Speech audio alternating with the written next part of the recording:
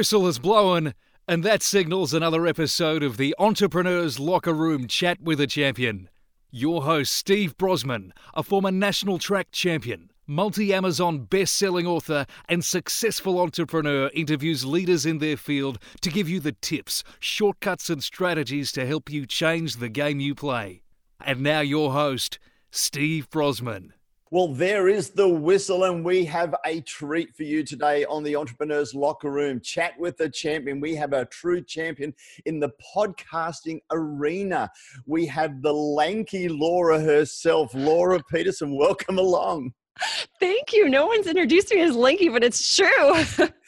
I read through your bio, and I've known you for some time, and you go by the title of the tall maths and psychology teacher, who is a podcasting legend international. So I thought, I'll throw the Aussieism in there and call you Lanky Laura.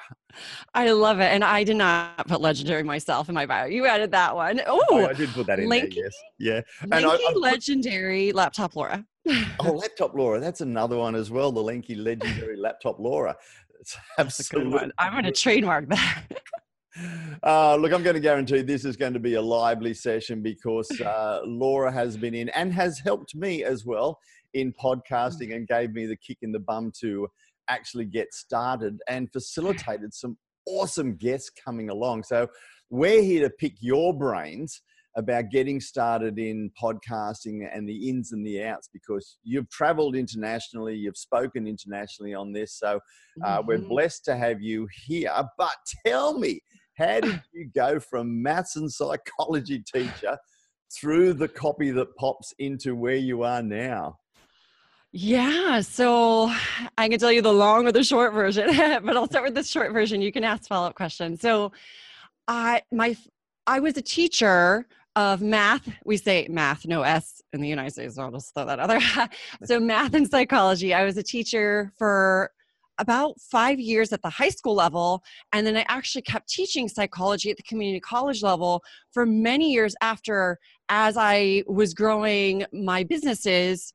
Because, you know, being an entrepreneur, you don't necessarily start making money right away if you don't know what you're doing, which was me. I had no idea what I was doing. But, and I had a tutoring and test prep company. That was the first thing I started after I was a teacher. And I loved that, but my heart was starting to fall out of just the academic space, because the more experience I've had with the world, the less I believe that the educational system and the typical ladder is the exact right recipe for everyone. And I've just fallen in love with entrepreneurship and investing in real estate and all this kind of cool stuff that you learn about once you start going down that rabbit hole. And so I started to say yes to helping out friends with copywriting projects, because I'm a pretty good writer. I was definitely groomed to be a good writer in school, although I had to unlearn a lot and start writing like you speak instead of writing like an academic published paper. And how I got into podcasting is one of my dear, dear friends, one of my best buddies, is the podcast host for this big internet marketing association.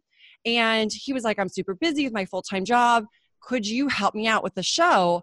I'll do all the podcast editing, but will you listen to the show before it goes live, write the show notes, do social media tweets and graphics, ghostwrite a blog article that I can put out in my own name that was inspired by the guest, and just kind of help me do all the back-end content marketing blitz that's really possible from a great audio episode. And I was like, sure. And so he paid me a couple $100 and I did all this stuff on the back end for him. And we eventually realized that what we were doing together, we could help other clients, other people do it. So we actually had our own little podcast production company for a while. I've since left that because I've gotten so much more focused back into writing and helping people improve their writing, long form and short form with books and otherwise. But my own podcast was born in April of 2016. I was still working with other clients in podcasting. And I thought, you know what? I need to feel what it feels like to start from zero with my own show. That is brilliant. And it's a long way around. And you've been able to go through the building, the framework, what you need to do. You've been doing it for other people, and now the proof is in the pudding. You've got a very successful podcast yourself. And we were chatting before we got on that there's a lot of people, and you're helping a lot of people get started into podcasting, And we see some mistakes that people are making, that they get started, but their podcast just falls that little bit short. What are some of the mistakes that you've seen people make, and what are some great tips to be able to create an engaging podcast? Yeah, well, what we were kind of talking about before we hit record was around interviewing. So we could totally dive down into that. So I know for me, when I first started back in 2016, April or so, I was so nervous. When I would do interviews, I was like, I'm going to look like a fool to these people. I didn't know what I was going to say. So I would literally script out all the questions that I wanted in advance. I do a ton of prep work. And for a lot of my first few interviews, I wasn't fully present, admittedly, in what they said because I was so nervous about what I was going to ask next. So I think that just over time, I've gotten a lot better at maybe having a few bullets of things I'd like to make sure I cover, just to remind me, like on a sticky note by my desk. But I no longer go straight through a list of certain questions. But I would say if you're just starting out, don't worry yet about being your 2 years in advance version. Start where you are. If it helps you to write out word for word questions, start there. I think that's totally okay. I mean, that's what I did and I own it. And as you progress, you'll start to notice that you'll be a little bit more comfortable straying from those questions and being more present in the conversation, and even saying, you know what, make a call by call play on the court that you can say, I'm going to throw out questions 4 through 6 because, man, they just said something that was fascinating. Let's go down that rabbit hole a little bit more. So I would say start by over preparing in the beginning if that's where your comfort level is, but recognize that as you go, I think you can get a bit more engaging of a show with questions if you're really present with what the guest is saying. Brilliant. You've said 2 things there that I'd love to pick up on. Yeah. I think I've done it the back to front way because I got started in videos because of TV background, and have been doing video interviewing for quite some time. And a lot of people would comment on how easy it seemed. And it was only because of the preparation. And one of the big things that I tell all of my people is when they're doing, whether it's video interviewing or podcasting now, is to make sure that you've got your introduction nailed. Because if you can do those first 10 to 15 seconds and you've just got that energy, then everything else will flow from there. And so one of the biggest things, and when I'm still doing my video interviewing, is I would make sure and practice the first 20 seconds to make sure that I'm out of the blocks, feeling good. And the person on the other side then will have absolute confidence in you to continue through. Because if you bumble through an introduction and things like that, it's like, it set the tone for us. It broke the ice. I wasn't going to tell you that I was going to introduce you as Lanky Laura, but I had it right in front of me and knew exactly what I was going to do. And it set the tone to put you at ease. And so that's one of the things that I would recommend is as part of what you're saying is, know where you're going, but make sure that you get out of the blocks with that dynamic power. I love that. And I'd love to add 2 more things, because when I first started, I was terrified of basically 2 things you just said. One, doing a video with somebody, and not because I didn't want them to see me, but I wanted to be able to look down at my notes. I didn't want the extra pressure of like, does my hair look okay? Am I in my pajamas or not? Does the background look crazy?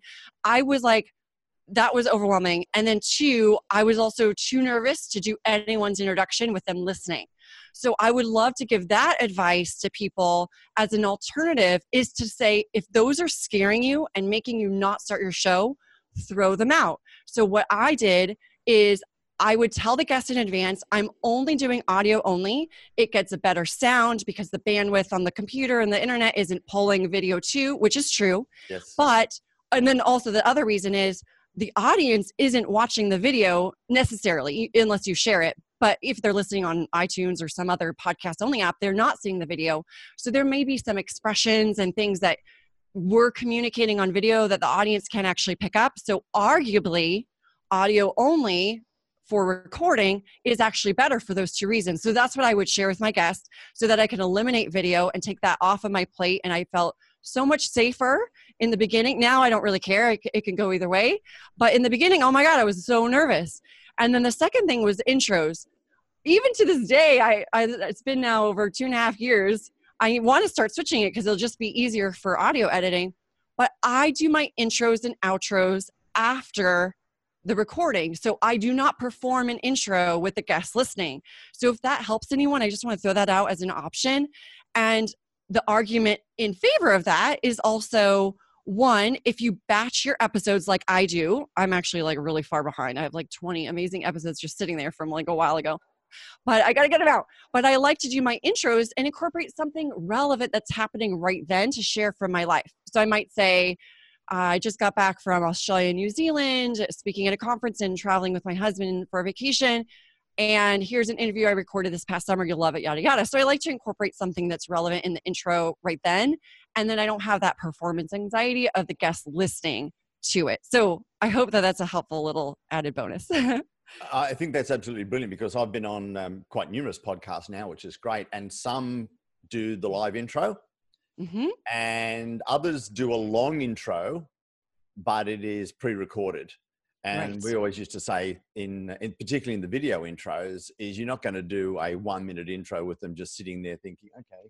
Yeah, don't do that. That's true. That's really boring. If you're going to do a long one and talk about the podcast, just have it all pre-recorded so that you can get into it. Now, the other thing you mentioned, just as an off thing, is you mentioned court. Now, I tell people that when you have a great interview, it's almost like a tennis match. Oh, yeah. It's a backwards and forwards and a backwards and forwards. You don't want to just hit the ball over the net and just say, oh, look, you can talk for the next 10 minutes. And that's how this came up is one of the people that I'm working with said, I've been doing some interviews and they just said, tell us about your story. And they just let me ramble for 5, 6, 7 minutes. And the best podcast and interviewing is really just a nice banter. What are your thoughts on that? Yeah, I agree. The shows that I listen to that I love the most, I think are the ones where you feel like a fly on the wall in a real conversation. It's like two people are meeting for dinner that are incredible and fascinating, and you're just happening to be floating nearby and being able to eavesdrop on it. So I think that it's really nice to have a back and forth. So as a host, I agree with you. I don't think that you should just say, tell me your life story, blah. Also, don't stack too many questions on one because that's really confusing for the person to reply. So don't be like, tell me your life story, where you are now, what are your goals for the future, and some facts about your family. You're like, oh my God, I can't even remember all those things that you just said. So try not to overstack. Just ask one question, let them answer, and then think of a follow-up or whatever and go back and forth. The other thing, kind of on the flip side, I've actually had done to me, and I gave this person feedback afterwards because we were friends. So it felt very comfortable. But I had one person interview me where it almost felt like they would ask a question, I would answer, and then they would respond with like a 3-minute reply to kind of show their expertise, which I think is great to give a little bit back and forth, but you almost don't want to overshine the guest because you're trying to also edify them. So I'd say also don't go to the other extreme where you kind of overtalk the guest on the show, if that makes sense. It makes a lot of sense. And I have heard that happen quite a lot. And it's like, okay, it's there to facilitate and enhance the guest. Right. So that the viewers, and the other thing that, and I'm going back to my video interviewing days, is we always used to say that it's a 3-way coffee chat. And people will say, should I look at the camera and things like that? And quite often in a podcast now, should I refer to the audience? And we always say it's a 3-way coffee chat. You're just not really talking to the third person, which is your guest. And if you can make it comfortable for them to be that fly on the wall that you just said, that would be brilliant. And they will feel comfortable just sitting there, letting us do our thing. Yeah, that's cool. Yeah, I think it's fun too to sometimes acknowledge the audience, especially if you know the audience well, if you understand the type of persona that they are. You can be like, okay, all the entrepreneurs listening right now, raise your hand if you've ever felt this. Okay, right, Steve, right? So you can almost be playful with that. Sensational. Now, I do want to talk about the trip that you just had out here to Oz. We're going to the holiday part of it, but the We Are Podcast Conference, which had some of the leading podcasters from around the world sharing their knowledge and insights. Pick 2 that somebody that's relatively new in podcasting could take away and just say, you know what, Laura gave me these 2 tips that were from some of the best. What can I do with those? Oh, that's so hard to pick 2, but okay. that. So I'm gonna kind of pick 3 speakers, but still pack it into 2. Okay. So for the first one, Jordan Harbinger of the Jordan Harbinger Show, formerly of Art of Charm. He's left the Art of Charm and he started his own show this year. And also Travis Chappell of Build Your Network, who's also been on my show, Copy the Pops. He is incredible. They both had a bit of overlap in what they talked about on stage, which was around the power of your network and connections with other people. Because I think that we all tend to get a little bit overwhelmed with all the things that we have to do, all the little details, all the little tasks and things, and forget that really all solutions to problems in the world are through other people. And by really connecting with others and growing your network, it's amazing the results that you can get, even in the future for things that you can't foresee you need yet. So for example, Jordan, he left the Art of Charm and started a podcast brand new. And because he had connected with so many people over the years and maintained those friendships, even when he didn't need anything, when he did need something, was like, hey guys, I got this new show. I need to get it promoted. People came out of the woodworks to help him, and he just blew it up and has millions and millions of downloads, even within 10 months or so when he was sharing this on stage. Travis Chappell as well has been able to go from, his background is incredible, fascinating. He was in this like very religious teeny subculture and recently came out of it in his early 20s, and over just the past couple of years has just grown his network to insane heights. So he's had incredible people on, and it's just continuing to, like, I would name drop and you would be like, whoa. So he shared how you can go from literally knowing nobody to having incredible guests on your podcast by leveraging the network and adding value and just doing all the good things. So I would say those 2 guys combined reinforce what I believe is build your network before you need it, and just always remember to give value and connect with people. The second thing was from Allison Melody, who has the Food Heals podcast, and she was getting sponsors within the first month or 2 of her show launching, hundreds of thousands, tens of thousands, I don't know, huge download numbers right from the beginning. And so she presented like 21 ways to monetize your podcast. It was incredible. So she really showed that earning money from your show can be done no matter the size of your downloads, no matter the age of your podcast, and beyond just getting sponsors for your show. There's tons of other ways too. So I would definitely shout her out as somebody to look into if you want to learn more about monetizing your podcast. Okay, that's great, because a lot of people will think that I've got to have millions of downloads before I even think about monetizing it. Is there one standout thing from her that you can say, well, it's not just all about sponsorship and tens of thousands of dollars. Here's one other way that somebody who's got hundreds of downloads and network and community, that they would be able to say, you know what, I can leverage my podcast to start deriving income this way. Is there one thing that you could share? Yeah, absolutely. So no matter what your topic is, even if it's crazy, super niche and you're like, who cares about this? That's good, because if you have a niche, if you have a business that's niched down, that means people care about it already. But what you can do, even if it's brand new, even if it's about to start, you could reach out to local businesses in your area and even ask them, hey, like, do you spend money on TV ads or radio ads or newspaper ads, or do you have a membership at the Chamber of Commerce? How are those giving you good returns? Or would you like to add another layer, another level to get more exposure and visibility to your business by advertising on my relevant podcast that has a targeted audience all around this niche that's going to love what you do? I think a lot of businesses still don't even fully know how to leverage things that are online and digital, and don't even know what a podcast is. And if you're able to share that with them, they're going to be like, whoa, a podcast is basically radio that anyone can start and anyone can listen to anytime, and it's exploding. So yeah, I want to get in on that. And maybe you say, hey, it's $50 an episode or $100 a month or something reasonable that will still help you cover your costs of editing and producing it all. But then they are going to be getting their business some more eyeballs and earbuds and attention. So it's really a win-win. And I'll tell you, I bet 80-90% of the time, they won't even think to ask you what are your downloads. They'll just be like, yeah, that sounds awesome. Let's do it and try it out. So don't be afraid to ask. I think that's brilliant, particularly starting out and for the local community when you say, look, it is very targeted, very specific radio that people tune in for, as distinct from I'm in the car, I'm concentrating on my driving, and it just happens to be a song in the background and my ad just flies past. I think that would be a very, very, very targeted way of just starting to grow, particularly if it was the local community or a specific niche, which is great. Now, we are going to touch on that you are the copy that pops.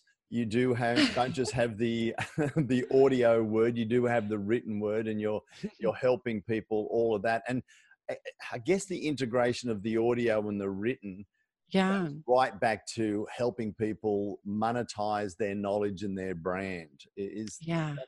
So how do you combine by helping the people with their books and their podcast to really accelerate their brand exposure? Yeah, ultimately, when we were in school, because I was a big nerd in school, and for me, it was easy because they give you a syllabus, fulfill everything on the syllabus, do well on the test, you get an A. Get A's in all your classes, you have a high GPA. You have a high GPA, you go to the best college. Go to the best college, you go to the best grad school, yada, yada. There's like a recipe. There's a really easy thing to follow, a checklist to follow. I was all about that. I had that mastered. But when it comes to being an entrepreneur and trying to grow your brand and your business, there isn't a super clear checklist of exactly what to follow. And you may be the most awesome thing in the world, but if no one knows you are, you're not going to have that social proof and credibility to be able to actually charge what you're worth, get the media attention you want, and grow what you want to grow. So what I have found is that there is a bit of a checklist of things you can do to prove to everyone else that you're legit, that you're serious, and let them have a mental shortcut. Because, my background in psychology, we all don't have time to go research you. Give them some things that they can have a mental shortcut to know that you're legit. So things like hosting a podcast, being interviewed on other podcasts, writing a book, being featured in other books, being featured in articles, being on TV, being on radio. There's speaking on stage. There are so many things. Running your own events, whether that's small or big, it doesn't matter. So doing all of these little things and checking all these boxes, the more and more that you do, just kind of build on this onion of social proof that's going to help you get more of everything that you want. So specifically right now with my clients, I have products and services focused on writing and publishing books. In my past, it was more around podcasting. But as I grow and into the future, I've stepped on stage a lot this year in 2018. It was something I used to run away from and was scared of, and now I've really embraced it. So as my brand continues to grow, people might listen to this episode in 2040, who knows? I'm sure I'm eventually going to be speaking on stage coaching and getting media and PR coaching, because as you grow, your services and your offerings and your things grow too. But yeah, I would just say when it comes to podcasting, for me, it has been one of the most amazing things to personally start with, because I could do audio only and I didn't have to worry about how I looked. And I could record an episode and listen back and edit it out before I made it public to the world. So it wasn't live, and I could fix things and even hear weird Laura-isms that I wanted to try to reduce more and fix that. So I've gotten rid of a lot of ums. I also tend to make these transitions with so all the time. So what do you like? So that, oh my goodness. So I recognize that through my podcast, and I feel that I'm a better speaker on podcasts. I'm a better speaker in person networking. I'm more confident on stage because of it. So I could just talk all day about amazingness of podcasts. It is a great place, and it's actually thrown one of my sayings out completely because being the video guy, I always used to say that videos is the fastest way to be seen as authority. A book is the most powerful, and speaking is the most lucrative. But now we've got to throw podcasting in there because it's actually easier and quicker to do and less stressful, because as you said, it takes away, I have to get in front of the camera. So podcasting is one of the quickest and easiest way to be seen as a leader and an authority out there, and a great way for people to start. So you've given us a wealth of nuggets to help people get started, to create an engaging podcast, even to monetize it. That wasn't on the agenda, but we got there anyway. How do people contact you? Yeah, so you could go to copythatpops.com. So copy's like writing, that pops is psychology applied to your writing to make it stand out from the crowd. And that's sort of the home screen of everything that you can find me all over the place. And then on social media, my handle is Laptop Laura. Fantastic. Thank you so much for sharing all that. It's your probably late afternoon over there. We're about to kickstart the day here, but wherever you are listening to this, if you enjoyed this, please subscribe. Head over to the Entrepreneurs Locker Room Facebook group. We've got some really cool stuff happening there, and we're going to have another brilliant, this is going to be hard to top, but we're going to have another brilliant interview for you guys again real soon. Have a fantastic day. Cheers.